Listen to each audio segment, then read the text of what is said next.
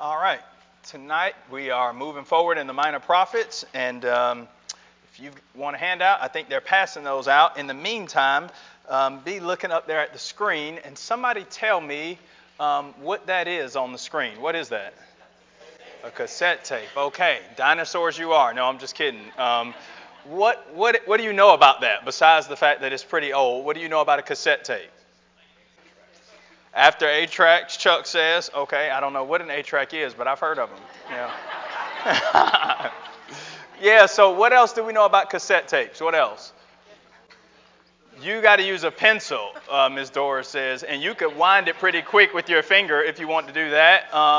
What else? What else do we know? What was that? There are two sides, and that's what we're going to talk about tonight. So there's two sides on the cassette tape. There's a side A, and then there's a side B to every cassette tape. For the most part, you can store more information. It's flipped, one on each side. Tonight, if you have your Bible, go ahead and turn to the book of Nahum. And tonight we are going to study what I consider to be side B among the prophets. Side A for the lesson tonight would be the book of Jonah. You remember Jonah? Who was Jonah sent to preach to in the Old Testament? Starts with Nineveh, ends with Va. Nineveh, that's right. And so Jonah sent to preach to Nineveh. How does that work out? Does Jonah want to go? No, but how does it turn out for the people of Nineveh? What was that? Good, yes. Why didn't Jonah want to go? Does anybody know that? Why didn't Jonah want to go? He wanted them to be destroyed, but for what reason, Robert? Why did Jonah want them to be destroyed? Because they were what kind of people? They were wicked and evil people, and Jonah wanted them to be destroyed, and he said, I don't want to go because if I go, God, I know you'll be merciful. And that's exactly what happens. God gives them another chance. They're not destroyed. That's side A.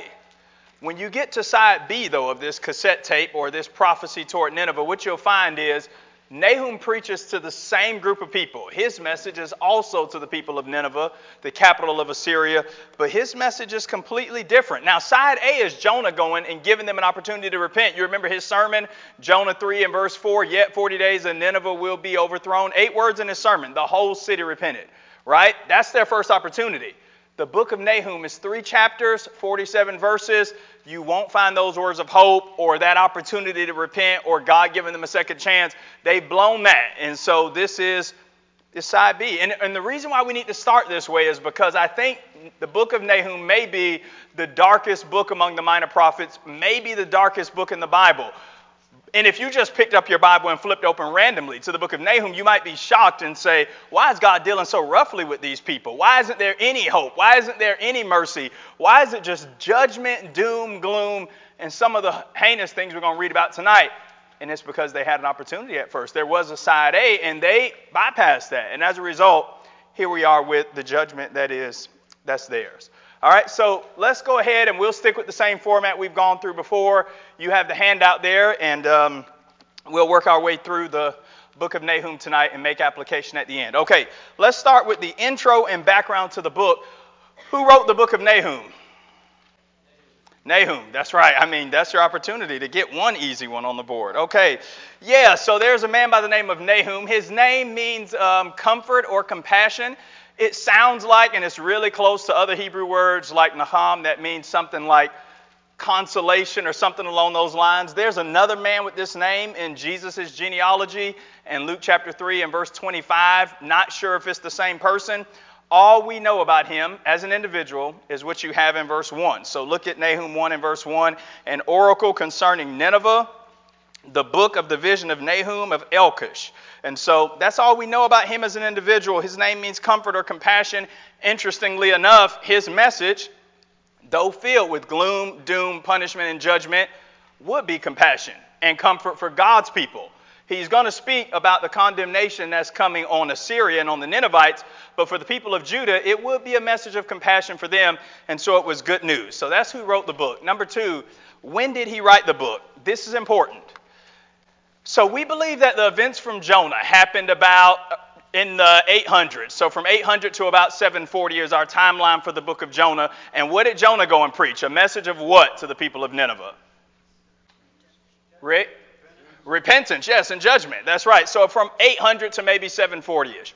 Nahum's book is somewhere in the 625 to 612 range. Somebody says, how do you come up with that date? Well, the people of Assyria destroyed a city in ancient Egypt called the city of Thebes in 663 BC. And that's mentioned in Nahum 3, 8 through 13. So that had already taken place. And so there's anywhere from 663 to 612. That's when Nineveh eventually falls. So somewhere in that range.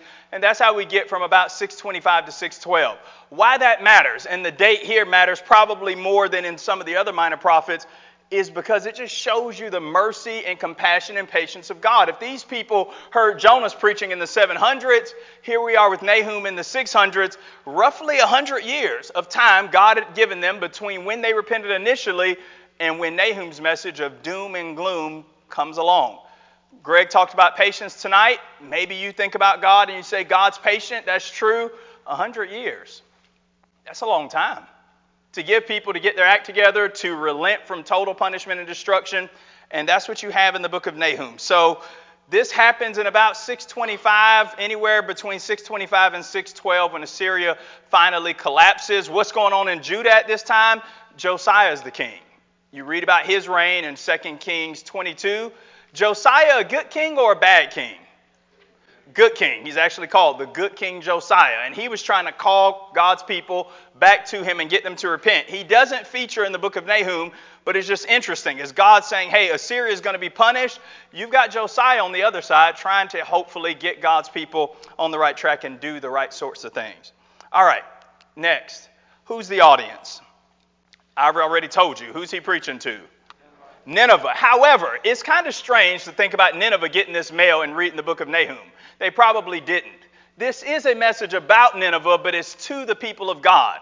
So he's preaching to the people of God in the southern kingdom, Judah, about the capital city of Nineveh. Notice how they're mentioned. I'm in verse 1, an oracle concerning Nineveh, the book of the vision of Nahum. So they're mentioned there. And then you also have them mentioned as the bloody city. In chapter 3 and verse 1, he calls them the bloody city that calls blood on others is coming back on them. And then in chapter 2 and verse 8, it says, Nineveh is like a pool whose waters run away. Halt, halt, they cry, but none turns back. So it's to the people of Nineveh about their sins. Now here's what makes this book interesting. There's no mention of any sin among God's people. Typically, you have the prophets like even Amos. Amos talks about the nations and the punishment that's coming to them. But then he talks about the sins in Israel and Judah and the problems they're having. Nahum doesn't deal with that at all. He just focuses primarily on the people of Nineveh, the people of Assyria, and what God's going to do through them. Furthermore, there's no mention of like Zion or really Jerusalem or the elect part of Israel, the nation, the covenant, or any of that. It's just a message solely focused on what God's going to do to Nineveh and what his plans are for them. A brief outline of the book, there it is. And so this is going to be the outline that we're going to take as we go through the book. It starts with an introduction of the prophet who wrote it, that is Nahum. Then we're going to look at praising God's majesty. In chapter 1, from verse 2 down through chapter 8, Nahum just tells us who God is. He's the one that's going to be responsible for the destruction of Nineveh. And that's going to be important, that they don't think it's just the Babylonians when they show up with the Medes to destroy them. It's actually God. There's an oracle against Nineveh, which is just basically another word for oracle. It's a message about Nineveh and what's coming on them. And then the doom of Nineveh, chapter 2, verse 1 down through chapter 3 and verse 19. We could have just crossed all that out and just said, just doom. That's the whole book. It's punishment for them. It's doom. It's going to be a really bad time for them because of the things that they have done. Question. Any idea why God would be so furious with a nation like this? Why would God be so upset with these people? And while you're thinking about that, why would he be so upset with them and choose to deal with them in this way, especially since they're not in a covenant relationship with him? So you can understand Israel. God drug them out of Egypt, saved them, delivered them, special land, special laws, special people, bring the Messiah in. They don't live right, punishment. Babylonian captivity, Assyria, got you. But why be so furious? You're going to read some things if you've never read Nahum before, that might shock you about the things God is saying in this book that he's going to do to these people because of their wickedness. But my question is, why would he say this about this group of people? They're not in covenant relationship. Why is he so upset with them? And why is his wrath burning so hot? Any ideas? Okay, Ms. Leanne says the capture and abuse of his people. Yeah, we'll talk more about that. Now, Judah was never under Assyrian captivity, but there's persecution and frustration, which is why Jonah didn't want to go. I'm going to pull up some quotes here in a minute from ancient history about the kinds of people that they were, and it might give you a little sympathy toward Jonah and why he didn't want to go. And the capture and abuse toward his people. Vivian? He gave them mercy. We'll just call it side A, right? They had side A of the tape. He gave them mercy, and they didn't care about it. Who else? Andy and then Dwight. Yeah, I think that's important. So he's not under a covenant with them, but God is the God of all the nations. Psalm 47 and verse 8 says, every nation is under his submission, even in the Old Testament, by the way. In the Old Testament, Israel is his special covenant people that he's going to bring the Messiah through. But every nation always has and always will answer to God. It's not the case under the Old Covenant. Gentiles, do what you want, we'll get you under the New Covenant. Even under that Old Covenant, when they got out of line, God was upset with it and he wanted to deal with them. Isaiah chapter 10 and verse 5, though, the Bible says God used Assyria as the rod of his anger. So when his people were misbehaving, he used the Assyrians, the people of Nineveh, to discipline them. But God's problem with them was they hit too hard. They went too far. He said, hey, I used you to punish, but you did a little bit too much. You went further than I ever intended, and I'm going to deal with you because of that. That's Isaiah chapter 14, about verse 24 down through 27, where he says, part of my punishment is you've extended yourself too far. Where God did use them to punish, if you exerted too much force, Babylon gets the same treatment said about them. God says, now enough is enough. I'm going to deal with you. Dwight, and then we'll look at a few of these passages or quotes. Yeah, so Dwight says they rebelled and they did foolish things. That's 2 Kings 17, where they just mistreat God's people, and as a result, punishment's coming. There are three primary sins that Nineveh is guilty of. One is injustice. This isn't on your sheet, I don't believe. Injustice, Nahum 3, 12 through 16. Violence, Nahum 3 and verse 1. And then idolatry, Nahum 1, 14 and chapter 3, 4 through 6. Injustice, violence, idolatry. By the way, you study the Old Testament, those three sins rise to the surface over and over again and upset God. Injustice, what is that? The mistreatment of other people. Violence, just murder and wickedness for no reason. Micah 2 and verse 1 says some people plot evil on their beds. They're just thinking about doing something wicked when they get up. And then idolatry. And that's what Nahum's punished for. All right, let me just show you. These aren't in the Bible. These are quotes. You can look these up yourself. Ancient documents we have about the people of Assyria. The reason why I'm doing this is because modern people tend to have this temptation when we read the Bible and we read about God's judgment. Sometimes, maybe this isn't you, but to feel sympathy for the bad guy. And I'm encouraging you tonight not to do that.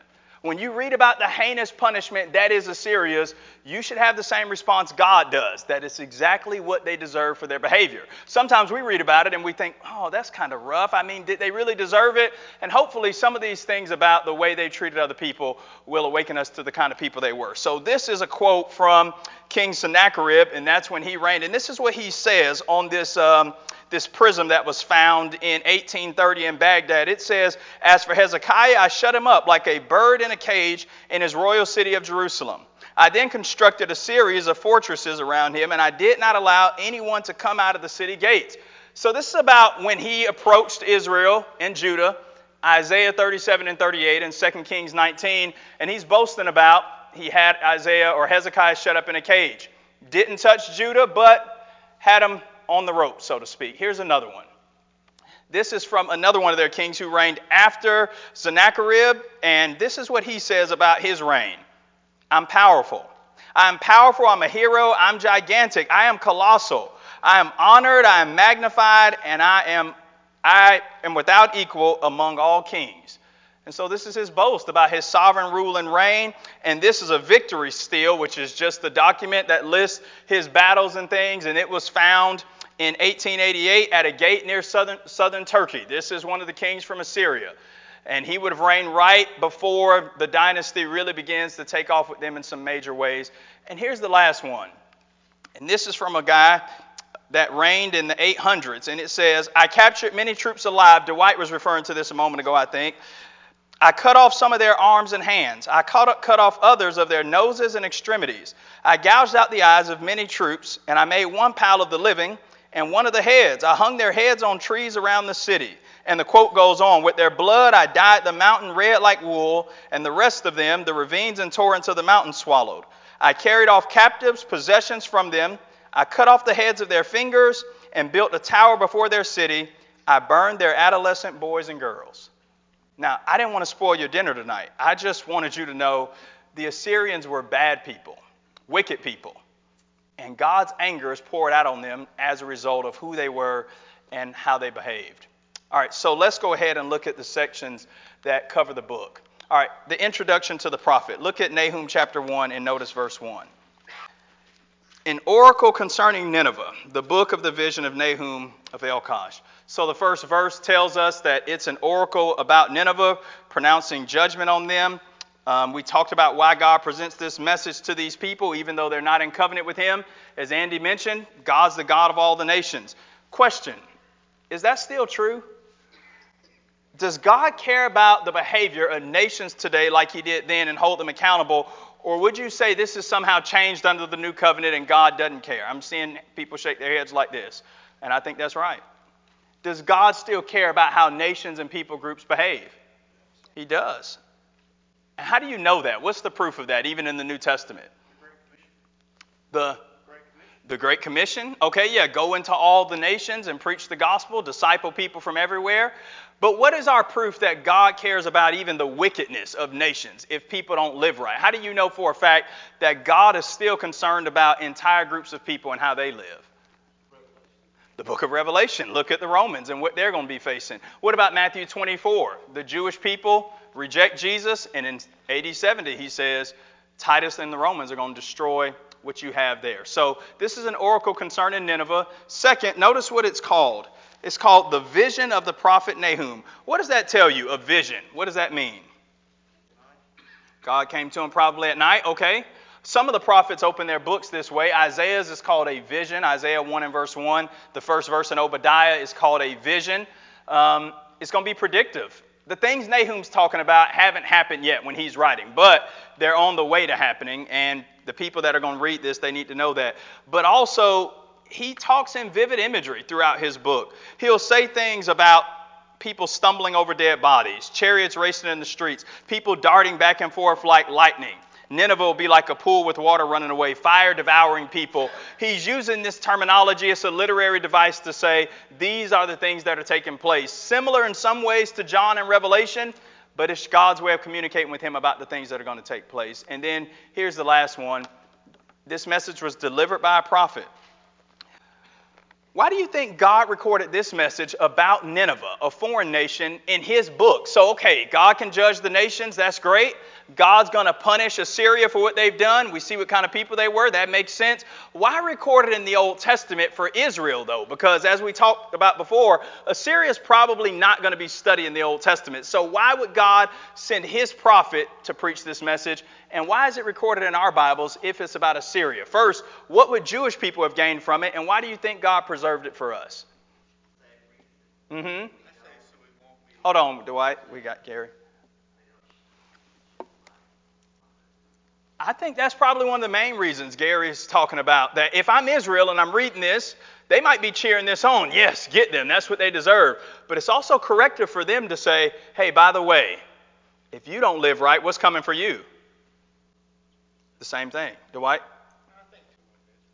Yeah, so it would have gave them courage to say, hey, this nation's going to fall. Don't be ashamed of them, Dennis. Yeah, they needed to know that they could trust God's word, right? That God would do what he said. Yeah, God won't let the guilty go unpunished forever. Here's something else to think about. Israel's going to see this on the Palestinian news, let's just say, right? Hey, Assyria has fallen. They've crumbled. Who destroyed them? The military answer to that is 3 groups of people teamed up. The Scythians, the Medes, and the Babylonians. The divine answer is who destroyed the Assyrians? God. Daniel 2:21. God says, I set up kings, I bring them down, I put people in place for as long as I want them, and then I remove them. Israel needed to know when this happened, it was God. And he's the one that's totally in charge. And God shares his secrets with the prophets, Amos 3 and verse 7, and those prophets share those secrets with the people. So that's how the book begins. As far as, I believe so. I don't believe anybody's in power that God hadn't willed so. I don't think he votes for anybody, if that's what you mean. But nobody's in power that God didn't will it. And that should give his people comfort and confidence. We do our part. We pray. We exercise our right. But we trust in the sovereignty of Yahweh that he's in control. And when he gets ready to remove them, he will. That's why we need to study the prophets. I think that's exactly right. That God sets up who he wills. That doesn't mean he approves of every leader, but he approves of government. Romans 13, 1 through 7. And because of that, whoever's there, God can get good done with them. And eventually, their own wickedness will be repaid to them for the things they've done wrong and won't repent of. But yes, I think that's right. All right, anything else? All right, next section is the praising of God's majesty. I won't read all of these sections, but I will read this one. Let's read Nahum 1, verses 2 down through 8. The Lord is jealous and avenging God. The Lord is avenging and wrathful. The Lord takes vengeance on his adversaries and keeps wrath for his enemies. The Lord is slow to anger and great in power. And the Lord will by no means clear the guilty. His way is in the whirlwind and the storm, and the clouds are the dust of his feet. He rebukes the sea and makes it dry. He dries up all the rivers. Bashan and Carmel wither. The bloom of Lebanon withers. The mountains quake before him. The hills melt. The earth heaves before him. The world and all who dwell in it. Who can stand before his indignation? And who can endure the heat of his anger? His wrath is poured out like fire, and the rocks are broken into pieces by him. The Lord is good, a stronghold in the day of trouble, and he knows those who take refuge in him. But with an overflowing flood, he will make a complete end of the adversaries and will pursue his enemies into darkness. All right, the Bible talks about God using different types of imagery and metaphors. For example, God is our Father, right? And the Bible says we cry out, Abba, Abba, Father, Galatians 4, 6, and 7. Psalm 23, verse 1, you know this one. The Lord is my what? Shepherd. Can you think of any others like the Bible says God is like this? A picture of who God is, another representation. Father, shepherd, any other word pictures come to mind about God that you think of? God is like what? Or God is what, does the Bible say? The rock. God's a rock sometimes, yep, of my salvation. God's a shield about me. Yeah, that's true. What else? Mother, yeah. Mother hen, okay. What else? Here's one, and I think it's the image that Nahum's using in chapter 1, and that is that God is a warrior king. And the Bible often uses this imagery. When you're reading through the Psalms and you hear about clouds under his feet or something like that, it's the imagery of God going to battle on behalf of his people. You remember what Moses told Israel in Exodus 14:13? Stand still this day and see the salvation of God. These Egyptians which you see, you'll never see them again. God is often seen as not just being a part of the battle, but as leading the charge for his people against the adversary and against the enemy. And when you look at Nahum 1 and verse 2, notice what it says. The Lord is a jealous and avenging God, avenging and wrathful. He takes vengeance on his adversaries and keeps the wrath for his enemies. And so God is a warrior king that comes in judgment on people that rebel against him. He does punish. But notice chapter 1 and verse 3. What does it say about God and his anger? Why mention that here? God is slow to anger. Why mention that? Patience, yes. But what else? Hey, punishment's coming. And what you're going to read about God, he didn't get to this decision overnight. It's been 100 plus years. God's been giving them a chance. Yeah. God would rather pardon people than punish them. But if you force his hand, punishment's coming. Where did Nahum get this image of God in Nahum 1 and verse 3? Slow to anger, great in power, won't clear the guilty. Where did he get that from? Exodus 34, 6 and 7. Remember we talked about how often people go back to this passage? It's the most often quoted passage in the Old Testament from the Old Testament. And the prophets often go to it. It's where God describes himself to Moses and he says, here is who I am and how I am. And that's what they say about God. And so we see in verses 4 through 6, everything quakes at God's presence. And then Nahum 1 and verse 7, which is probably the most famous verse in the book. The Lord is good, a stronghold in the day of trouble, and he knows those who trust in him. This verse is probably for Israel, right? For Judah. God's going to destroy Assyria, but what's going to happen to his people? What's going to happen to God's people when the Assyrians get destroyed? They'll be protected. Nothing's going to happen to them. They'll be safe. God's not going to destroy the righteous with the wicked. He'll keep his people safe. But what about his enemies in verse 8? What's going to happen to God's enemies? Destruction. Yeah, it says with an overflowing flood, he'll make a complete end of the adversaries. And so God's going to destroy his enemies completely. Is this how we present God to people? Nahum seems to have a pretty balanced view. God is loving and just, but God is also what? What does verse 2 say? Read your Bible. What does Nahum 1 and verse 2 say? He is what kind of God? Jealous, there's more. And wrathful. Is God still like that, or would you say the New Testament has sort of changed things? I'm seeing, Stacy. He's still like that. Yes. He still hates sin. Yeah. So it's not the case that God was really angry in the Old Testament, went to counseling between the Testaments, and now under the New there's a lot of grace and mercy. That's not true. In fact, though, to the surprise of many people, the New Testament actually says it's worse now. Hebrews 10:26 through 29 says, if those under the old covenant died without recompense under the testimony of 2 or 3, how shall we escape? Hebrews 2. And if we sin willfully after receiving knowledge of the truth, no longer is there a sacrifice for sins, but a fearful looking of indignation that will devour the adversaries. And so under the New Testament, God's this way too. And so we need to present God as he's presented in the Bible. A God of patience, a God of mercy, but also a God of wrath and a God of vengeance. And that's who Nahum describes him as. Vengeance toward the wicked, but patience and goodness toward those that are on his side. All right, quickly, let's try to move through the second section, which is about the oracle against Nineveh. Chapter 1 and verse 9 says that they will be completely destroyed. And so they have bullied and persecuted his people, but God says, notice, why do you plot against the Lord? He'll make a complete end. Trouble will not rise up a second time. I think this is kind of a play on words. You go back to Jonah. You remember when Jonah got spit up by the fish? The Bible says in Jonah 3 and verse 1, the word of the Lord came to Jonah a second time. Nineveh had a second chance. They blew that second chance. And God says, when I get through with you, we won't have to do it again. When God destroys, it'll be complete destruction. There won't be a round two. Then there's words of hope for Judah, in verses 12 through 13. This is not about Nineveh, it's about God's people. And this goes to, I forget who made the comment about not being afraid of them. Though they are of full strength in many, they will cut down and pass away. Though I've afflicted you, I will do it no more. I will break his yoke from off of you and burst his bonds apart. So God says, I'm going to destroy these people that are bothering you. Can you think of any other nations in the Bible that were oppressing God's people, giving them difficulty, Old or New Testament, that God has done this with, where he says, okay, you're under the yoke of them, you're suffering, but I'm going to show up and rescue you? Any time in the Bible you can think of. Egypt, that's the first one, okay? Egypt, the book of Exodus, Moses called it the fiery furnace in Deuteronomy chapter 4. They were delivered from Egypt. Any other people that oppress God's people, and God says, I'm going to show up and they won't be bullying you anymore. I'm going to rescue you. Babylon, okay, yeah, Babylon for sure. I heard something else. The Philistines, yeah, you could just circle the whole book of Judges, right? Moab, the Philistines, various groups that cause God's people trouble. There's words of hope for Judah. God's going to show up and defend them. Assyria would be cut off. That's in verse 14. This verse might be dealing specifically with the king. It's talking about his posterity being cut off, his gods being removed. And God says, I will make your grave, for you are vile. And so God's going to destroy him. And then in verse 15, there is good news coming for God's people. Behold, upon the mountains, the feet of him who brings good news, who publishes peace. Keep your feast, O Judah, fulfill your vows, for never again shall the worthless pass through you. He is utterly cut off. And so this is a theme in the Bible.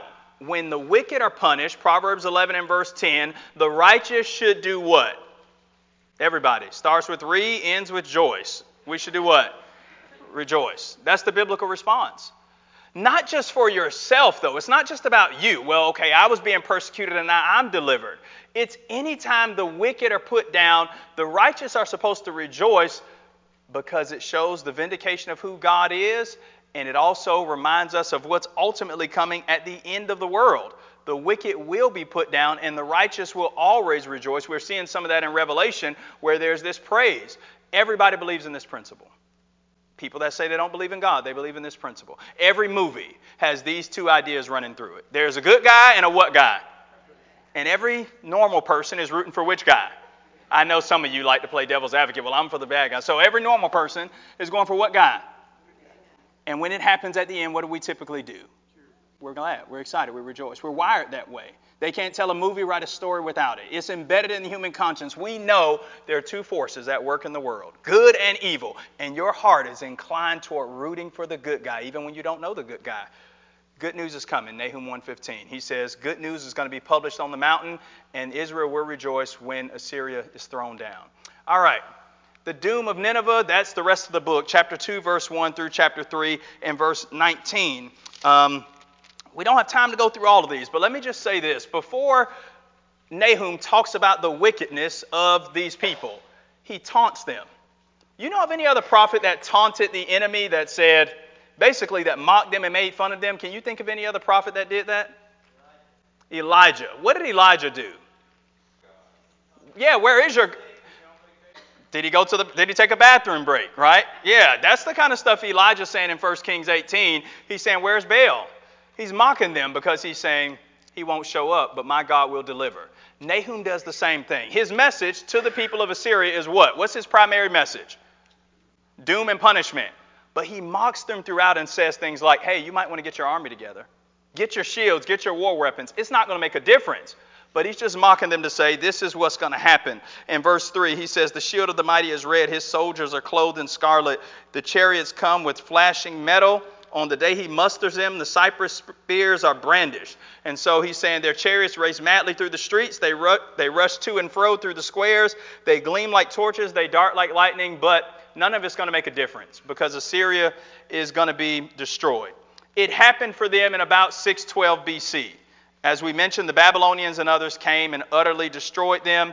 They were a bloody city, and so blood was going to run through their streets. That's chapter 3, verse 1. And if you look at chapter 3, notice what's going on in these first 5 verses.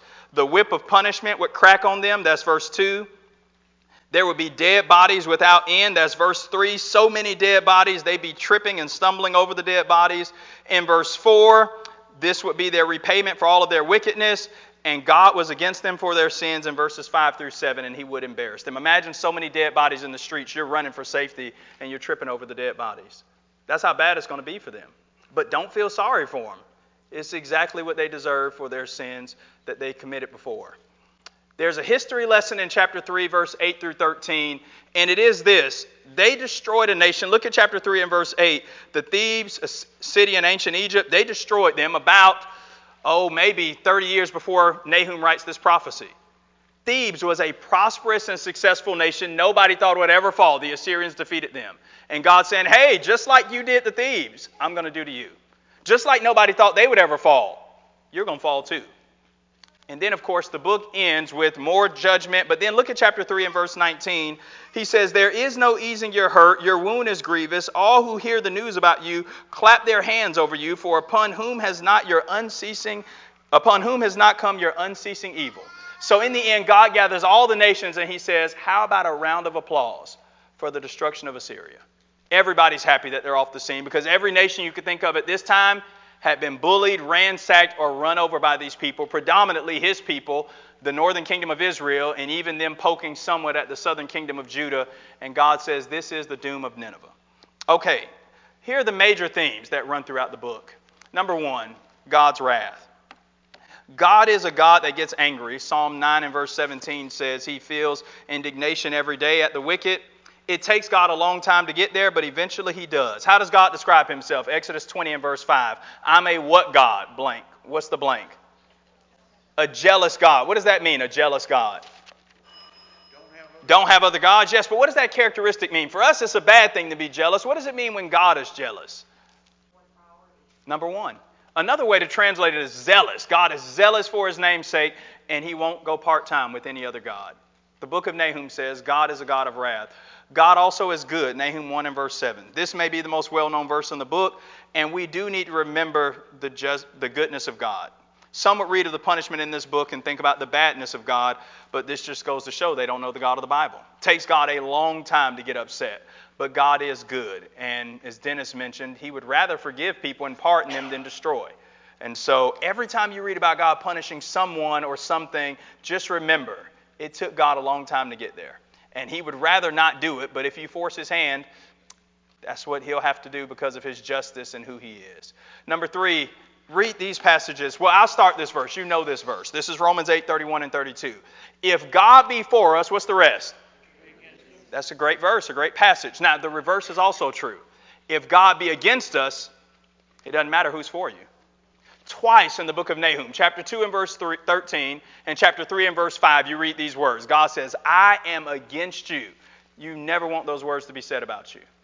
But it's not just true about a pagan nation. The same phrase is found in Ezekiel 5 and verse 8. God says, I am against you.